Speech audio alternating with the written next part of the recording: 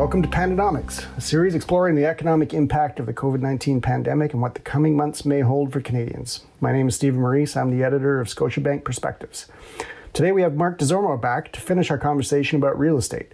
Marc's a senior economist at Scotiabank and has been watching the crazy goings-on of the real estate market since the pandemic began, and long before that. Marc, thanks for joining me again today. It's my pleasure, Steve. Thanks for having me.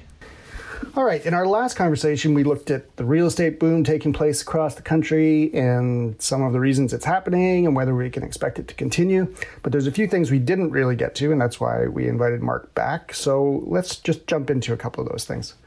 For a lot of buyers, maybe especially younger ones, the route to home ownership is often by way of the condo. Even during the pandemic summer, I still saw new towers going up in Toronto, and I think much the same was happening in other major centres. Marc, can you speak broadly about the role condos have played in the boom, whether there are similar trends in that area as there were perhaps in single-family homes, and just sort of put that in context for us? Well, the story broadly for residential real estate so far has been a very strong rebound after that initial decline related to the pandemic lockdowns. That's true in multi-unit homes. It's true in single-family homes. Before the pandemic, most of the construction that was happening in Canada was in that multi-unit space. If we look at the rebound, as well as the rebound in things like starts and units under construction, as well as building permits, which give us a sense of the pipeline in the next few months, suggests that condos, multi-unit dwellings are still the dominant piece of the construction sector, the residential construction sector. So it is still playing a role. On the other hand, if we look at the sales figures and the listings figures, we are seeing what looks to be, since the pandemic kind of started, a preference for those larger, more spacious single-family homes. The MLS home price index for single-family homes across Canada was up about 12% year over year in September versus, more slower rates in sort of the 6 to 9% for townhomes and apartments. This sort of suggests that we may be seeing a shift towards those larger homes, more preference for that in a world where more and more people are working from home. But it is still early. There's been strength across the different unit types. And really that's been the story so far, at least 9 months into this pandemic, or I guess 6 months in. When we look at when it arrived in Canada, that's really been the story of the residential real estate market so far. And are there regional differences around that? As I said, there's still lots of construction going on in Toronto, I think, in a couple of other big places. But is that a national phenomenon, or are there regional differences around the multi-unit or condo sector? Well, we've been tracking regional discrepancies in demand-supply balances for some time, looking at the residential real estate market. Cities in and around, I should say, Toronto and Vancouver, these were places where the condo market, the multi-unit dwelling space, was really strong. So we look at the number of unabsorbed units within that multi-unit space. In Toronto, at the end of 2019, it was on a per person basis 65% below its 20-year average. So we look at population, we look at the number of housing units available to be purchased, to be moved into. The per person rate in Toronto at the end of 2019 was about 2/3 below its average over the last 20 years. That suggests very strong absorption of those multi-unit dwellings, even as construction is near some of the highest levels it's been in years. In Vancouver, there was an improvement in those balances. The per person unabsorbed units were back up towards their 20-year average in 2019, but that came after a period of like Toronto being very, very, very low, that of those available inventories. On the other hand, in the net oil producing provinces, they were grappling with an overhang of unabsorbed units in that multi-unit space that had accrued since the last commodity price correction that began in 2014. Calgary was about 70% above the last 20 years average when we look at that per person unabsorbed unit category. That was in each of the last 2 years before the pandemic, and Edmonton was about 60% above that average in 2019. So kind of the opposite story there in the net oil producing provinces, where there was quite a bit more supply than there was demand, and that was resulting in much more modest price pressures than we had been seeing in Toronto and in Vancouver. Okay, and which maybe leads us a little bit into the other topic around that we were going to talk about, which is, I think, related to demand. So if the supply was lower in places like Toronto and Vancouver, which are also the places that tend to attract the larger numbers of immigrants. So the supply for housing generally, I would guess, would maybe be greater in those places, since it tends to be the places where immigrants settle. Is there a connection on sort of the supply side, supply and demand side, I guess, in those places and the levels of immigration that they receive, do you think? Well, if you had asked me to give this presentation, this talk before the pandemic, there's a strong likelihood that I would have used the phrase human stimulus. And what that refers to is the way in which population growth has supported the Canadian economy over the last several years. It's really been a story across the provinces. Places like Ontario, BC, some of the Atlantic provinces were in the midst of some of the strongest population growth in years. In other regions, immigration and targeted programs for net non-permanent residents were helping to offset declines in population due to, I guess I should say, what would otherwise have been declines in population due to population aging. This was a story across the country. Canada was the only G7 country in the midst of population growth and population growth acceleration. Canada was the only country in the G7 that was in the midst of accelerating population growth before the pandemic. And this was driving growth around the country. But it was particularly strong when we looked at places like Ontario and British Columbia again, and this was having a major impact on the residential real estate market. The demand side of the market, household formation, very, very robust before the pandemic. Where we are now is that we've had we've had the borders closed, apprehension about traveling, and as a result of that, immigration is down almost 60% year over year, year to date, as of August. So we've lost that key source of economic growth and that key source of demand when we look at the residential real estate market really across the country. So is that, it's an issue for the economy more broadly, but since we're talking about real estate, it doesn't appear to have had that decline in immigration this year, significant, doesn't appear to have had a huge impact on the real estate market, given how robust it has been, although I suppose arguably it would have been even more robust from a price perspective if there was more demand there. But as with other aspects of the economy, how important is it for the real estate market that we get back to the levels of immigration is that we had even last year? Is that a significant driver? Yeah, well, the strength of the housing market, especially the rebound amidst what's otherwise been a very challenging economic year with the pandemic, has been one of the more curious results during 2020. One interpretation is that the pace of household formation, that demand side of the market, was so strong before the pandemic that following the lockdown, there was a whole bunch of pent-up demand to be released, which is contributing to some of those strong sales figures and encouraging building activity in the residential real estate market. On top of that, interest rates are very, very low, providing a floor for demand, and there's been all this policy support from provincial and federal governments.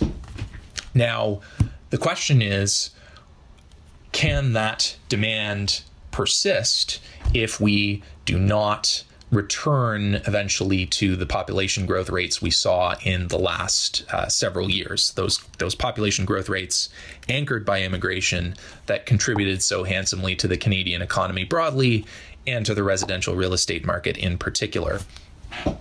Our view is that it will be of vital importance to resume immigration flows over the medium term and over the longer run. This is important for Canada as a country that has a low fertility rate and will need population growth to continue to expand its economy over the longer run. But for the residential real estate market, immigration represents a key source of housing demand. And as such, it will be important that it resumes safely over the medium term if we are to continue to see strength in the housing market going forward. And on a related but a more minor point, I would guess, in terms of its impact, any thoughts about, obviously Canada's also seen a significant decline this year in the number of international students that have been coming here to study, and that has various impacts, but including potentially maybe that would affect the rental market more than it would the real estate market per se. Any thoughts about that? Well, I mentioned that immigration anchored Canada's population growth, but a lot of the gains in the last few years came from what we call net non-permanent residents. And this is an umbrella term that includes international students and temporary foreign workers. To give you some perspective, Canada's population increased by about 580,000 between over 2018, 2019. 280,000, so about 50% came from net immigration. Another 200,000, so about a third of the increase came from this net non-permanent resident category. Like in immigration, international student permits are down significantly so far this year as a result of border closures and apprehension about traveling, mobility restrictions to try to contain the spread of COVID-19. They're down by about 45% year over year, year to date. And so this is another key source of population growth that we are not getting at the moment. And like immigration, we argue that it will be important to resume that safely, resume those international student flows safely over the longer run. We're getting a lot of institutions, educational institutions embracing online learning. So that's a positive for the educational sector. But from the point of view of the residential real estate sector and more broadly the local economy, having students studying remotely means that they won't be living in Canada and contributing quite as much locally. So there is some downside there, even though education is continuing in this sort of remote world that we find ourselves in. Let me just switch gears a little bit. We've talked mostly about residential real estate, and I wanted to just touch on briefly on commercial real estate. We see big downtown office buildings having a tiny proportion of their usual populations and all the impact that has on the local economy there, as well as retail stores closing. I don't know what the percentage is or what the numbers are around retail closures, but it can be quite frightening, and lots of shop fronts closing down, others switching more to online sales. Those are two very different things. Maybe you can speak first to the commercial real estate space. What are you seeing around the impacts of that, the economic impacts of that, and the outlook longer term for your big downtown office buildings? Yeah, well, the question about what the work from home movement, to the extent that it becomes widespread, has on the economy is one that a lot of people are thinking about. And I kind of realize the irony of the fact that we are currently doing a podcast remotely, where otherwise we might have been doing it in person, just as a result of the pandemic. So it speaks to the fact that a lot of organizations are embracing working from home, allowing their employees to do so, and continuing to operate in that way. So it's a question going forward. If we look at the data, though, it's still pretty early in this whole process. So kind of similarly to the residential real estate market, we're seeing some indications of a shift in preference, but time will tell whether this is really the beginning of a widespread trend or a temporary kind of blip that will then eventually be undone. If we look at the rents of commercial real estate, there was a very significant decline in the second quarter of 2020. Nationally, rents were down 3.1% in the second quarter, and that was, the time when we had the most significant impact from COVID-19. Economic and social disruptions were taking hold across Canada. Commercial rent declines were broad-based. It happened across the country. Places like Edmonton and Calgary, Vancouver, as well as, further east, Montreal, Toronto, and Ottawa. But we did see an improvement towards the end of the second quarter, which could be interpreted as, the decline being a product of just the overall deterioration of the economy in the second quarter rather than the beginnings of a huge shift towards companies working from home. Also on that front, if we look at more recent data, especially in Ontario and Quebec, there's been a similar story to the residential market where a steep decline in non-residential investment activity was followed by a very quick rebound, and to the point where overall activity returned to its pre-pandemic level fairly rapidly. So all that to say, it's still an uncertain outlook for commercial real estate. There was a decline that was quite significant in the second quarter, which would suggest the beginnings of adoption of work from home policies by a number of companies.